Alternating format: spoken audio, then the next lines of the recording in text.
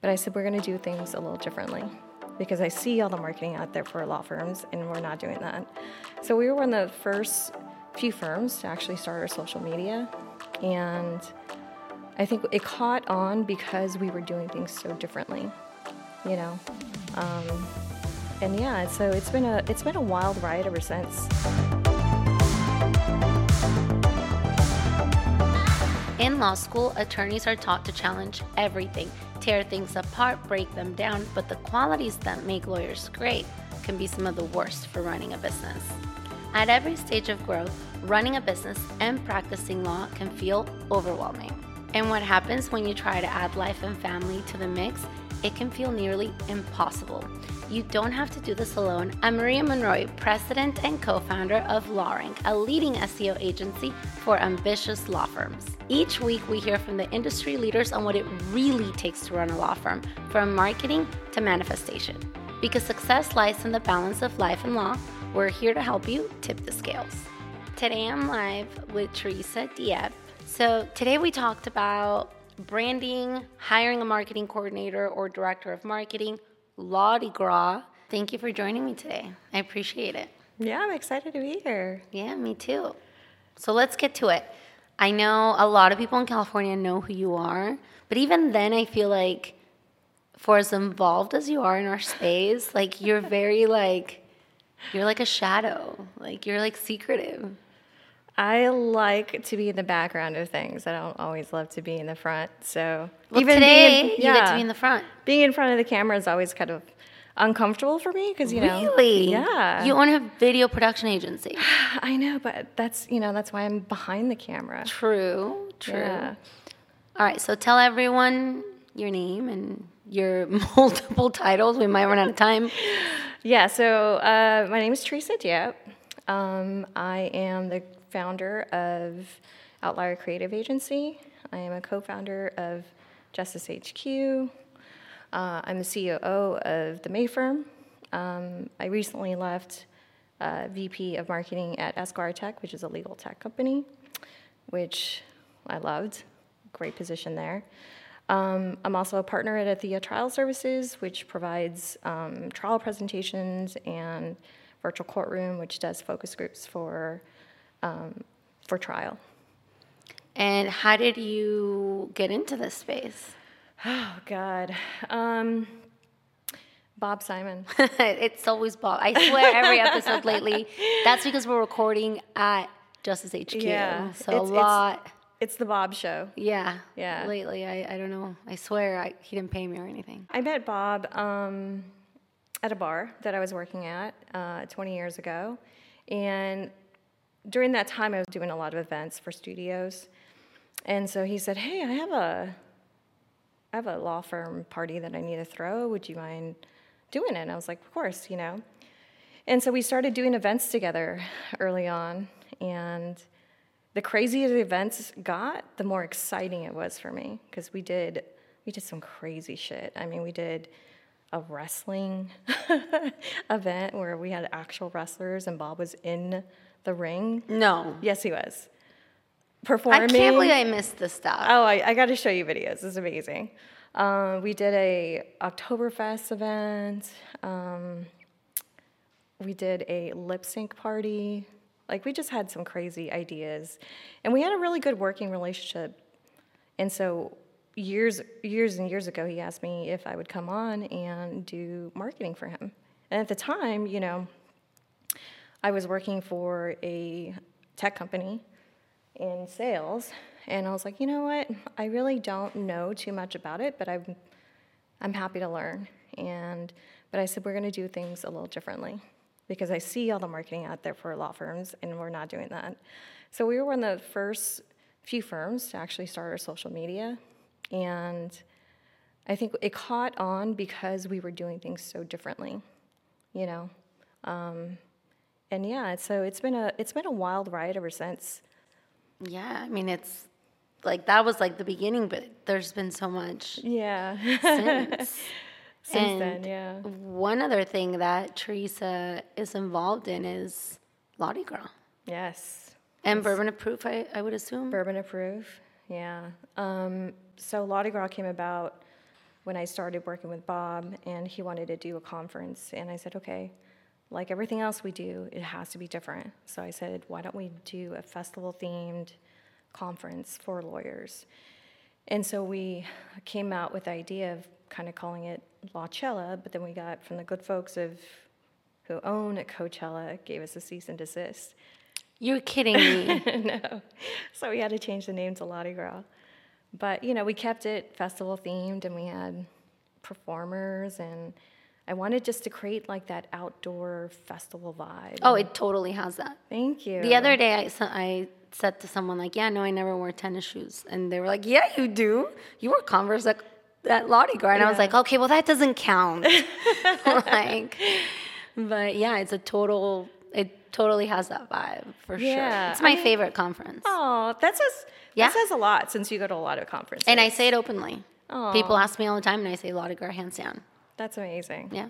Yeah, we wanted to create something that was casual and different, and bring in arts and music and things that are different that, lawyers are not one-dimensional. They're people at the end of the day, and they enjoy those things. So why not bring it all together and then add the family element to it? Because, you spend a lot of time away from your family going to conferences and doing business.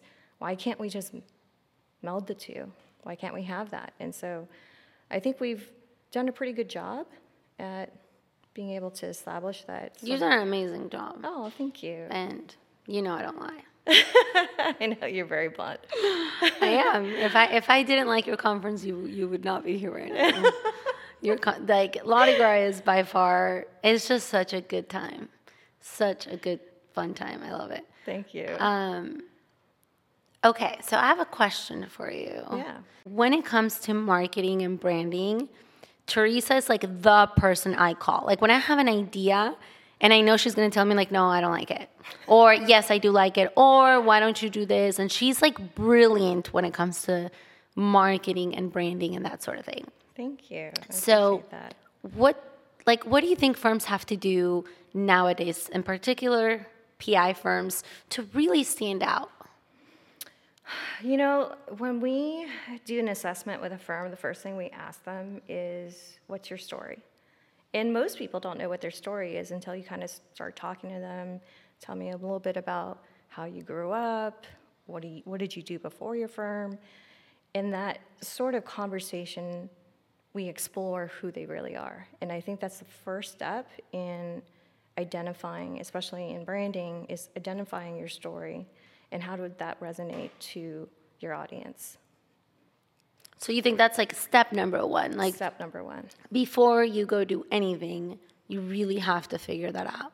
Absolutely. And then what? So now they have a story. What do you think is the best way to get that across to their potential clients? Well, I think it depends. On... Don't give me the lawyer answer.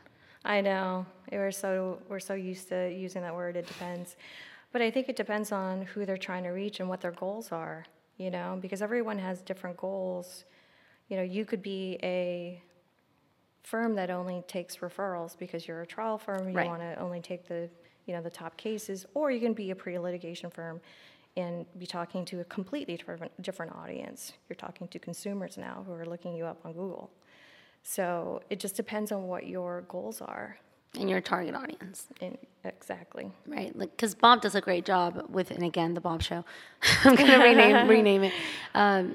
He does a great job with his Instagram, but he's targeting other lawyers. Right. He's not targeting necessarily the average person that's been in a car accident.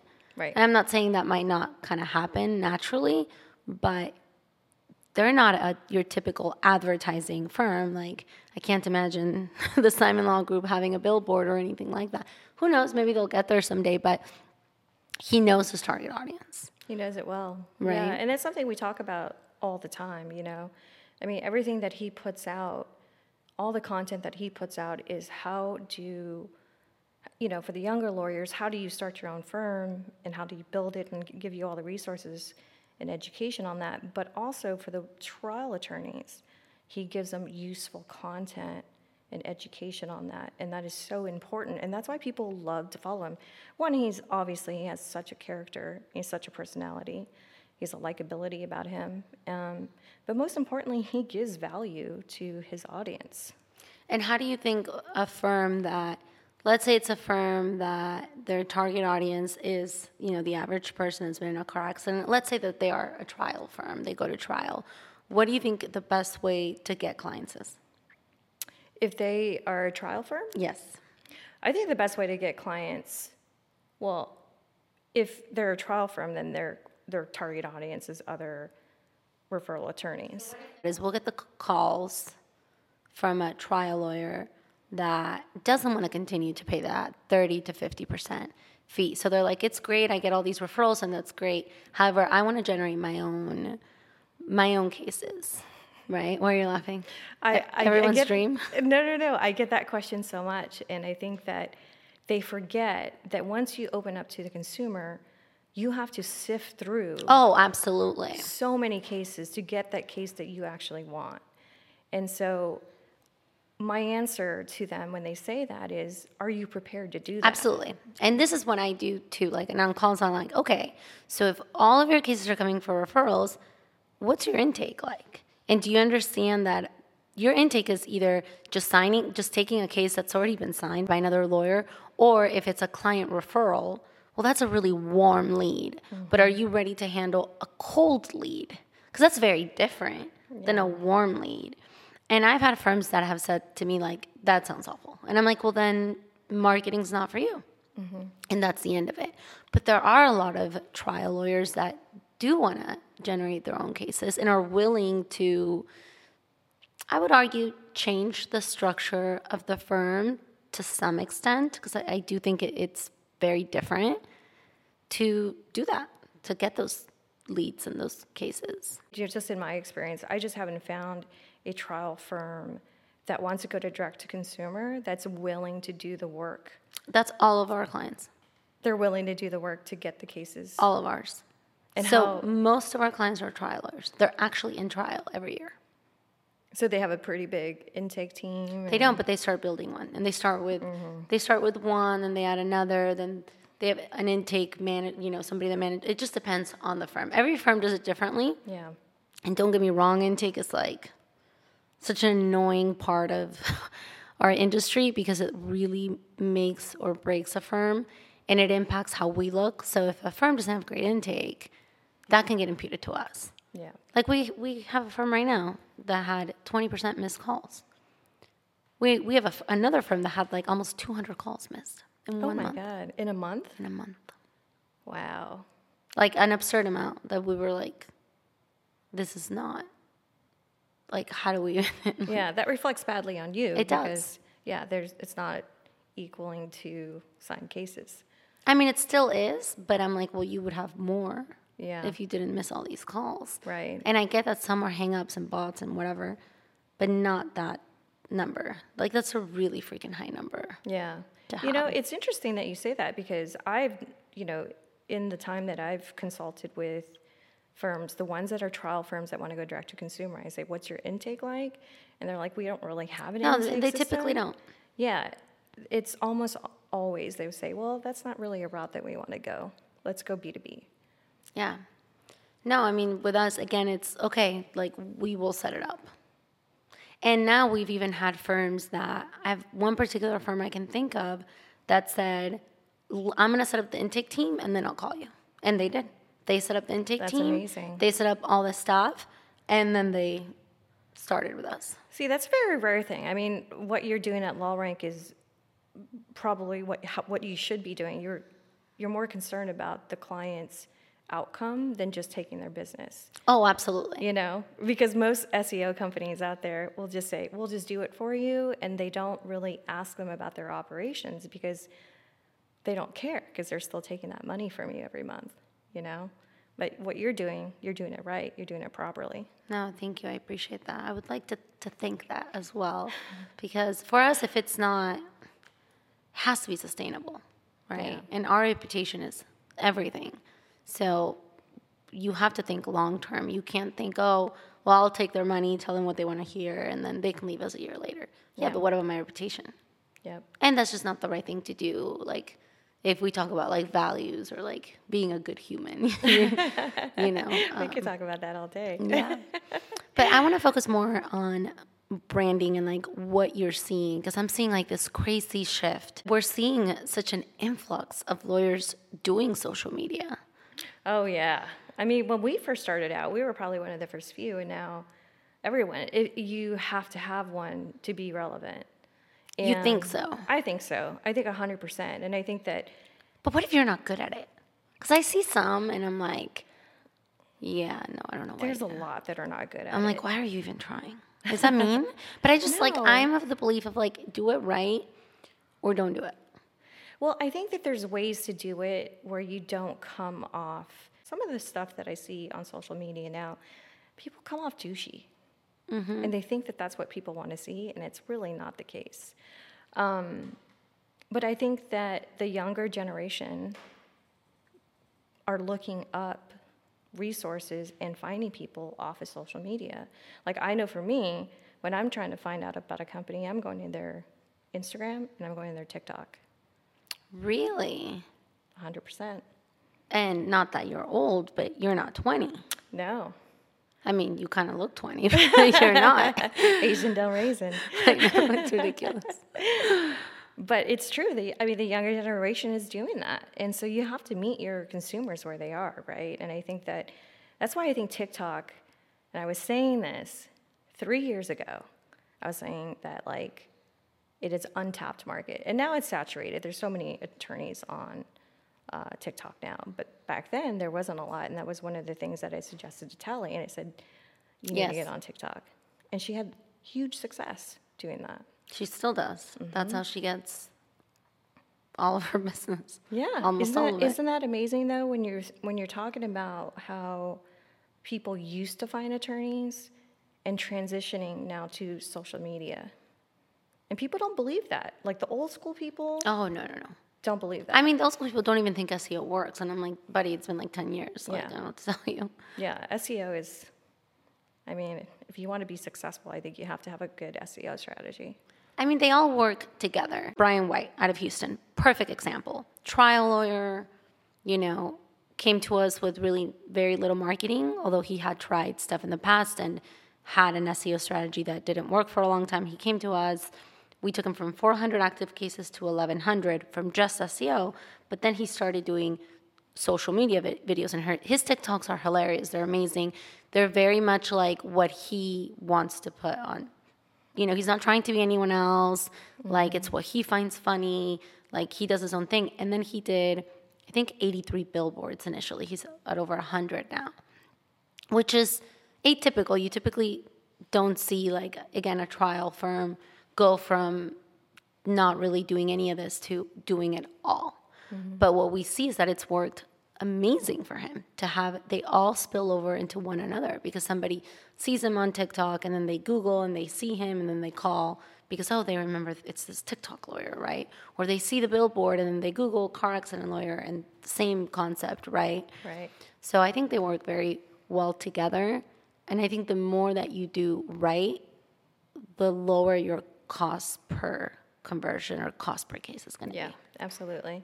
I think that when people talk to me about, being hesitant about being on social media, either because they're shy or they just don't know the right kind of content, I think you need to figure out which platform works for you, because not everybody can be a Brian White or a Bob Simon, or they don't really have the likability to be on camera. Maybe LinkedIn is your platform of choice. Write articles, write posts that are, thought-provoking. It doesn't necessarily mean that you have to fall in that trap of creating content like everybody else, because maybe you don't have the personality for it and it doesn't come off that great, or be on Twitter, There's a lot of different social media platforms that doesn't require you to be a character. And I think people fall into that trap that they think they need to be. And it's like, if that's not your authentic self, don't do it. That's great advice. I'd never even thought about Twitter or LinkedIn. Yeah. And in a way, it's actually might even be beneficial because everyone is so hyper-focused on Reels and TikToks that they're probably not as focused. And, like, I'm, like, the first one to admit I don't remember the last time I posted on LinkedIn. Although I have tons of, like, connections on there. Yeah. I mean, I think that if you're B2B, I think LinkedIn is great. What do you think will be do you think, like, there's going to be a next big thing? Because, I mean, I think social has and is right now, but... Yeah, I mean, I think YouTube Shorts is underutilized right now, and I think that Google's going to make a really big push for that. Because did you know, and maybe I'm wrong about this, but I'm pretty sure I'm not, that YouTube is the #1 platform for podcasts? Yeah. We've talked about this, haven't we? Yes. Yeah. I didn't know that. That's why we just started our YouTube channel. I had no idea. Yeah. I mean, and if that's the case, and it's like the #1 search engine, I think maybe did TikTok outdo it? No, right? I don't think know. TikTok is pretty up there. I know that they're creating their platform to be more of a search console. Really? Yeah. TikTok is. Interesting. So you're going to be able to find things through keywords. No. Yeah, it's happening. Ooh, could we SEO for TikTok? There you go. Need to look into this. There you go. See, I'm learning. You just expanded your services. I know. So YouTube Shorts. Google's been saying that they're trying to push that hard. I haven't seen that, there's always a moment where a platform just kind of switches over and it just becomes this massive thing. It hasn't happened yet, but I think it will. Because, I mean, you're talking about Google here. I mean, the search starts with them, Absolutely. That's exciting. Yeah. I like video. I do too. I love video content. I mean, that's our bread and butter at Outlier. At Outlier. Yeah. Yeah. And you guys do everything from like a brand video to actually shooting TikToks, right? And helping a client with Reels, TikTok. But I think that one of the things that we do really well is documentaries. We'll take a case that someone has, either the success story of that, or if it's a case that they want the general public to know. One of the examples is one of our clients was looking for victims in a state where the coach was abusing these kids. And so we created this documentary talking about the history of this coach and made it very cinematic. I mean, it looked like a documentary. And they ran ads off of it, and they got a ton of clients by doing that. Because it's not an infomercial. You're really telling a story. And it allowed people to really engage in it and talk about it. And so it became a really good strategy for them. So every time they have a new case that they really want the public to know about, we create that documentary. Do you do it for mass torts as well, or not really? Not really. Well, this one was a sex abuse case. Right, which is, it falls under that. But I mean more Yeah. like, Zantac or Camp Lejeune or something like that. No, we haven't done one for that. I think you can apply the same formula, but we just haven't done it. Yeah, I'm curious if that would work. I probably would. I mean, you can tell a compelling story. People are more attracted to that than anything, and do it in a very cinematic way. So I know everyone talks about like, okay, it does not like video doesn't have to be like super high quality. It's just like very fast, right? Kind of reminds me of like fast fashion nowadays, right? Yeah. But I still think that there is something to be said about quality, content. Yep. Do you agree? I totally agree. I think people will watch it longer when they know that there's high production to it. I mean, when you're talking about social media, though, I think that these quick videos, what it allows you to do is pump out a shit ton of content quickly. But I like our Bourbon Approved series, which is, a sit-down, full production, and I think people like that as well. So I think that the low-quality, quick stuff is great for quantity, but for quality, I like the high-production stuff. I agree. I mean, I like high-end things in general, so it's one of the reasons I know. Maria will never stay at a Motel 6. You'll never find her there. I never have. I never want to. But just in general, right? So I think for me, it's one of the things that I struggle with a bit with social. Like, getting over the idea that I'm just like recording on my iPhone and like adding a filter and like a couple transitions and like sending it out to the world, right? Like, and with certain things, I think I'm more of a perfectionist. So, like, what advice would you have to someone that feels like they have to have these like perfect videos on social? There's no such thing as a perfect video. I don't think, I mean, yeah, you can make them look good, but you can always constantly do better. And if you go by that mentality, you're never going to put out stuff. And I think it's better to put... Then that's literally what's happened to me. Yeah. Like, I'll do Insta stories all day, but like TikToks or... That's a great example. Reels, I have such a block with them. Yeah, that's a great example because your Insta stories do really well. Yeah.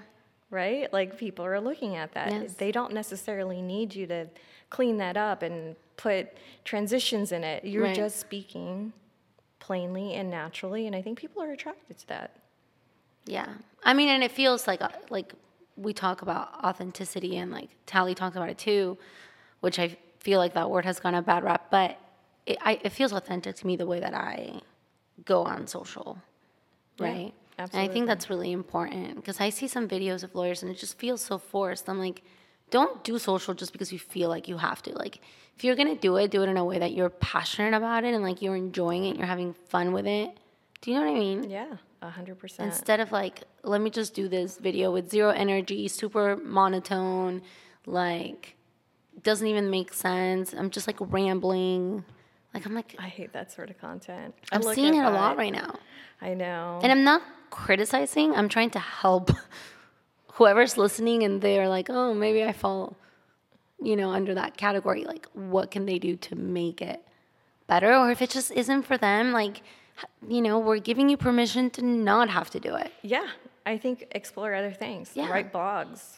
Go to Twitter. Tweet. Yeah. Yeah. LinkedIn. I like that idea. idea. Twitter is still alive. Yeah. Cool. I think it's finding that right platform for you.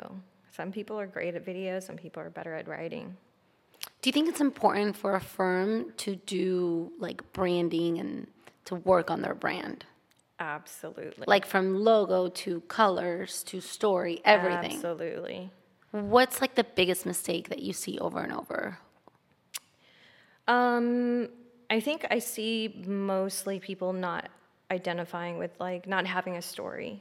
Like when you talk to them about their firm, they talk about like all the technical things, like, oh, there's like 20 people and blah, blah, blah. But they don't really talk about what their firm is about. And I think people want to know what your firm is about, And I think that is so important. That resonates more. If you're telling me a story, it's going to resonate more than you giving me stats about, oh, I've got 20 attorneys, 60 employees. I'm like, that's not really what I'm asking, What is your firm about? But should that include like their settlements and like case results, or you're just talking about like more of like the human element, like why they do what they do and how they do it and what's important to them? Yes, 100%. The latter. The latter. But I think you also need to have all the other stuff too to back it up, right? Like you have to have the story, but you also have to have the credibility, being able to settle cases and have verdicts and things like that. You need to have that on your website, but it doesn't mean that your brand story is like absent from your website. I think it should be front and center, and it should also, people want to see that you have success, so that you want to put your settlements and verdicts also up front. But I think the biggest thing is making sure that you have a brand story to tell. I think everyone should have a brand video. Oh, I 1,000% agree. That's like one of the first recommendations. We're like, get reviews and get us some videos. Yeah. Like, that's what you can do to help. Yeah. Right? Now, let's go back to conferences, and because there's so many conferences now. Like, it's exhausting. I can just like a couple conferences like merge or something because I'm having a hard time keeping up. What's going to be exciting about Mardi Gras this year? Give us some scoop. Like, come on. Okay. Well, we're going to do a talent show on Friday. So normally we used to have music on Friday and Saturday, but we found that there were so many attorneys and, legal industry people that have all these hidden talents. whether they play guitar or they sing. And we're like, wouldn't that be fun to have a talent show? And the winner of the talent show gets to open for the headliner on Saturday. And who's the headliner? I can't really say, but there are some very, very high-profile musicians that we're talking to for the Saturday performance. When will you know? Well, we're in contract negotiations with a few, so we should know soon. And what about that kid that played last year? Oh, David Snyder. Yes. Yeah, so he works for the agency. He's a piano prodigy. Is he going to play again? Yeah, he will definitely be there. When is he playing? He'll be playing Friday night. He was ridiculous. I remember you kept telling me, because I missed him the first day. Yes. And you kept telling me, Maria, you have to see him. You can't miss him tomorrow. And I really was I don't even know this kid. I was because I know you're super into music. Yeah. But I am, not that into it, not the way you are. So I was who cares? And I literally was, blown away. Yeah. He's amazing. I'm, more excited about him than whoever you headline. Really? No, That's I'm not so kidding. funny. It was so fun. The way that he does what he does, I don't even know how to explain it. It's it's beautiful. It's beautiful. Yeah. It's literally beautiful. I saw him after, and I was I took a picture with him. I totally fangirled him. Yeah. I was you're amazing. You're gonna be he's gonna blow up one day. He's a prodigy. He was on America's Got Talent. Was he? Yeah. He didn't make it to the final round, but I can't believe it. Yeah, he got pretty far. We have I'll tell you this. We have a saxophonist who is the same one I know, or no? No, I think you're talking about the violinist. Oh yeah, that is. Yeah. See, told you I'm running to music. Different instruments. a sound. We have a saxophonist that's coming, and he is a talent, and I'm really excited to see him play. And that's exciting. Yeah. And so this time it's at a different venue. Different venue. What are the dates? October 19th through the 22nd. The fact that I know this. Yes. And this time the venue's only... we bought out the venue. The whole venue. The whole venue. Wow. So it's all Mardi Gras people. There's this massive pool that's going to be sort of the center stage for a lot of the lounging. There's cabanas. We're going to have great education. Bob wanted to make it tech and wellness focus. Friday and Saturday in the morning, which I think is great. I think wellness is something that is very much needed in this industry, and so is tech, because we all know lawyers are so behind in tech. And wellness. Yeah, and wellness. And so it's going to be good to have that, and then start the legal education and medical education a little bit later in the day. What about the spa? Yeah, so we have 50 passes per day to kind of figure out what we're going to do with that. The spa is amazing. It's out. Have you seen it? Have you seen pictures of it? No. They have this Zen garden, and the spa rooms are in these little hut-looking things. Mm-hmm. It's gorgeous. But I assume it's you're there and you don't leave type of thing. Oh yeah, you don't leave. You're just there for 3 days and that's it. Yeah, everything is. We've kind of thought about everything, because I really like immersive experiences for conferences, and I think that, the experience is what makes the conference. Obviously, you're going to learn, but you can learn that listening to podcasts, you can learn it going to other conferences, but I'm really very focused on the experience from as soon as you drive up to the conference, what that feels like when you check in. No, it's a perfectly organized conference. Thank you. You're welcome. I try. No, you guys do a great job. I'm super excited. Okay, so back to marketing. Right now, you're the COO at the May firm. Mm-hmm. And before that, what was your title at the Simon Law Group? Remind me. Director of marketing. Do you think it's important for law firms to have a marketing coordinator or director of marketing, something like that within the firm? Absolutely. And what are some of the roles for these positions? What is it that people should be doing? Well, you should be coordinating every single marketing effort that you have.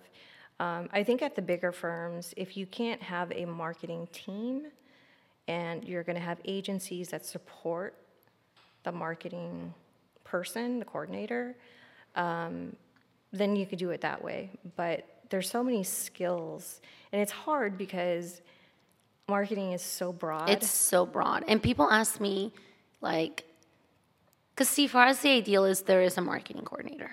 And they're the ones looking at all the data, making sure if a firm is doing billboards or sending a newsletter, like everything has a congruent look and feel, and it's very consistent, right? Mm-hmm. You don't have like an old logo somewhere in an old headshot, right, and everything's just up to date. And they're the ones really just looking at what's working, what's not working, how do you allocate the money. But a lot of firms are like, well, can you give me a job description? And I'm like, okay, well, let me find one. But like, I don't know how to, like, they don't even know what to assign to a marketing coordinator. And I've been telling a lot of the, like, I'm not talking about small firms. I'm not talking about like a solo practitioner. I'm not talking about huge firms with huge budgets, but I'm talking about a mid-sized firm. No marketing person in charge. So we love it when there is a marketing coordinator. Yeah, absolutely. It makes your job easier. Yeah. Yeah. And their job easier because they don't have, especially if the managing partners or the owner is still going to trial themselves. Oh, yeah. They don't have the time to look at this and to make sure that like everything's implemented correctly. Like, let's say they use Foulvine. Do they, is it connected to everything? Are they able to pull the right reports? That sort of thing. What are your thoughts? Like, what were some of the things you did as a director of marketing at the Simon Law Group?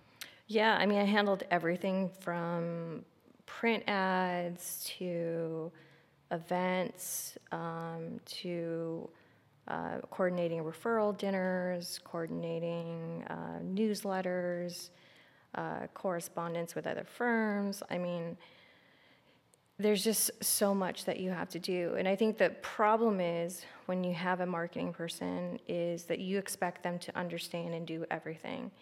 And what people don't realize that there's so many specialties within marketing that it's very difficult to find that unicorn that can understand all of it, that can understand. We've struggled with it. Oh, I'm sure. It's hard to find. I've really struggled with it. We're still in interviews. They need to know so many different things that we do and have experience to be able to execute. So we're looking for a director. We're not looking for a marketing coordinator because then we have to tell them what to do. I don't want to have to tell them what to do. I want them to run with our brand. Right. Right. But for a law firm, I feel like it is complicated, but I think it's just so necessary. Just like even like these little things like planning the dinners or like at a community, involvement event or whatever, like taking the pictures, uploading them on social. And they can be very involved with social and newsletters and getting reviews or making sure the team is getting reviews, posting them on social. What do you think? Yeah, it's funny because a lot of firms will try to skimp on that, on a marketing position, and they'll have like an office manager do the social media posting and expect them that it's easy, you can figure it out.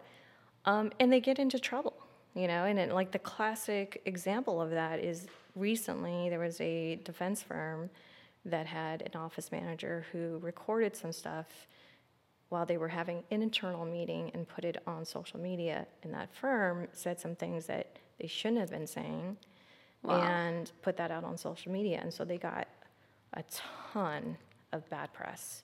Wow. They got in trouble for it. That's crazy. And it was pretty severe. But that's somebody who doesn't understand marketing, that doesn't understand that is not appropriate to put out to the public. So, yeah, is it an expensive thing to have a marketing person on your team? Yes. But is it necessary? Absolutely. And I think the bigger you get, the bigger their marketing team needs to get because there's so many specialties, as you know. And how do they know that the marketing person is doing what they're supposed to be doing? Because sometimes I feel like marketing, it's so hit or miss, and you can get someone that's just like creating busy work. What expectations should you have of a marketing coordinator / director of marketing? One person. Yeah, at the firm. I think you work backwards. From what your goals are. Saying like, with our marketing efforts, I want to be able to sign more cases, or I want to have more quality of cases, or I just want brand exposure. And work backwards in finding a person who can fill those shoes. I think that's the first thing you have to do. Right, and then they recommend or they help the firm, like, hey, this is what we need to do, or the firm Right. tells them, like, okay, we want more cases and we're going to, do, pay-per-click, or we're going to do SEO, or we're going to do whatever it is, social media, we're going to buy leads, whatever it is, right? And then they should be looking at the data. Right. Like, for me, that's the biggest thing is, like, who's looking at the numbers when it comes to marketing, right? Like, it's crazy to me how many times I ask a firm, like, okay, what was your cost per case? And they don't have that. Yeah. To me, that's wild. I bet you get that a lot. What percentage would you say? 90% of the time, Yeah. easily. Because Sometimes they don't- can do the math, like they don't know the number, which I think you need to know that number. Yeah. Because, like, how do you know what's working? And I get that everyone's busy and law firms don't necessarily want to, like, dive so deep into marketing, but then get someone that really loves marketing. Yeah. Right? Like, I think finding out what your goals are from the beginning to know what type of person to hire is really key, and knowing what your budget is for that, because some firms don't leave a budget for marketing, surprisingly enough. They don't see that as a valid expense to keep their doors open when it's probably one of the most important things that you should be spending your money on if you want to keep your firm going. yeah, even if you're just a purely, like, referral-based firm, the clients that you help, you should be in front of those clients once that case has been settled, 100%. or whatever, it went to trial, whatever the case is, or maybe even if, like, you couldn't work with them, I would stay in front of them, whether it's through a newsletter or social media. Like, one of the things I hear from lawyers that do social media is that the referrals from prior clients went up when they started doing social media. Oh, that's great. Yeah, because now they're top of mind. Yeah. Someone's scrolling through Facebook and they see them, or on whatever platform it is, and then now their friend is in a car accident. They're like, oh, well, I know this great lawyer, because they literally just saw them. Yep. So I think that's, like, the other hidden benefit of social. It doesn't even necessarily have to be to get new clients, but what about the clients that were your clients? And Yep. if they were happy, are they referring you cases? And if they're not, why is that? Yeah. Like, I didn't know swag bags were a thing in LA. Oh, yeah. What the hell? Huge. Is this? I need to find out, and maybe somebody can comment or send me a DM. I call them onboarding packets, because I feel like it's when you onboard a new client, you've given them something that they can use, and that they're, it's a sense of, like, friendship. When you give somebody something, it's like a show of friendship, right? And Yeah, I like, think here's a that's- gift, right? Yeah. This is something else that the marketing person could handle, Yeah, right? absolutely. Like, what cool things are out there that are useful that you could put in the swag bag, Right. right? Or even, like, doing videos. Like, what I find funny is, like, I would have thought that firms would be doing videos, like, unboxing their onboarding box or bag. Right. And I think they don't do it because they don't want the competitor to know what they have. Right. However, what if, like, your potential clients are seeing them? They're like, oh, that is so cool. Yeah. Because they probably think it's unique to you. Clearly, everyone in LA does this. I didn't know. I mean, it's also, great advertising for you, too. Yeah. All right. Well, thank you so much. I really Yeah. appreciate it. Of course. Thanks for having me. This was fun. Thank you so much to Teresa Diep for everything she shared with us today.